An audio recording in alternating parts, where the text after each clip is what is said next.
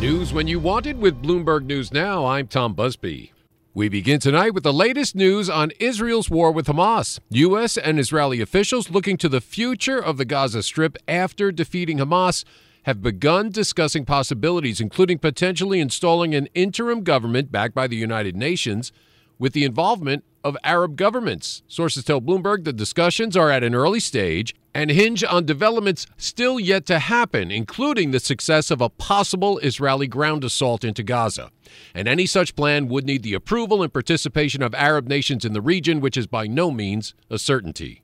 Speaking at a campaign fundraising stop in Washington on Friday night, President Biden said Hamas attacked Israel in part to stymie its efforts to normalize relations with Saudi Arabia, which would, the president said, unite the Middle East. 2 American citizens, a mother and daughter held captive in Gaza, released by Hamas late Friday.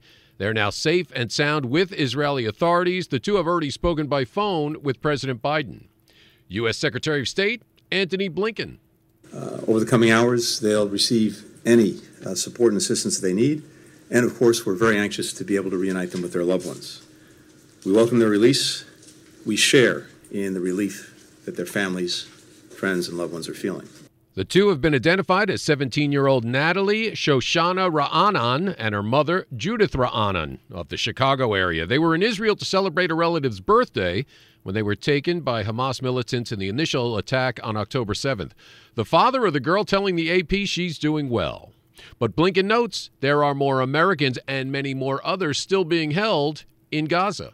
But there are still 10 additional Americans who remain unaccounted for in this conflict. We know that some of them are being held hostage by Hamas, along with an estimated 200 other hostages held in Gaza. Now, this release today comes after U.S. and European officials have been pressing Israel to delay an expected ground invasion into the territory to allow time for talks in Qatar aimed at freeing hostages. Meantime, leaders from around the region, as well as envoys from Germany and China, heading to Cairo, Egypt, for a summit on the conflict taking place on Saturday. In Washington, more chaos in Congress after conservative firebrand and election denier Jim Jordan, losing 3 votes on the House floor to become Speaker, is now no longer the Republican nominee for the job. A secret caucus by Republican leaders rescinded his nomination. That puts Republicans back at square one as Jordan urges his colleagues to find a nominee that the whole party can support. We need to come together and figure out who our speaker is going to be. I'm going to work as hard as I can to help that individual. Now, Republicans will hold another candidate forum on Monday, allowing some time to mount campaigns for the job. Another defendant in the Georgia election interference case pleading guilty today. Attorney Kenneth Chesbrough entered a last-minute plea as jurors were being questioned. Bloomberg News legal reporter David Voriakis has more. Kenneth Chesbrough, who was an important lawyer in the Trump election campaign in 2020, pleaded guilty on Friday in state court in Atlanta, and he admitted that he played a key role in a plot to assemble so-called alternate or fake electors. And what they were trying to do was have electors in 7 different states that said that their state had given the victory to Donald Trump when in fact it went to Joe Biden.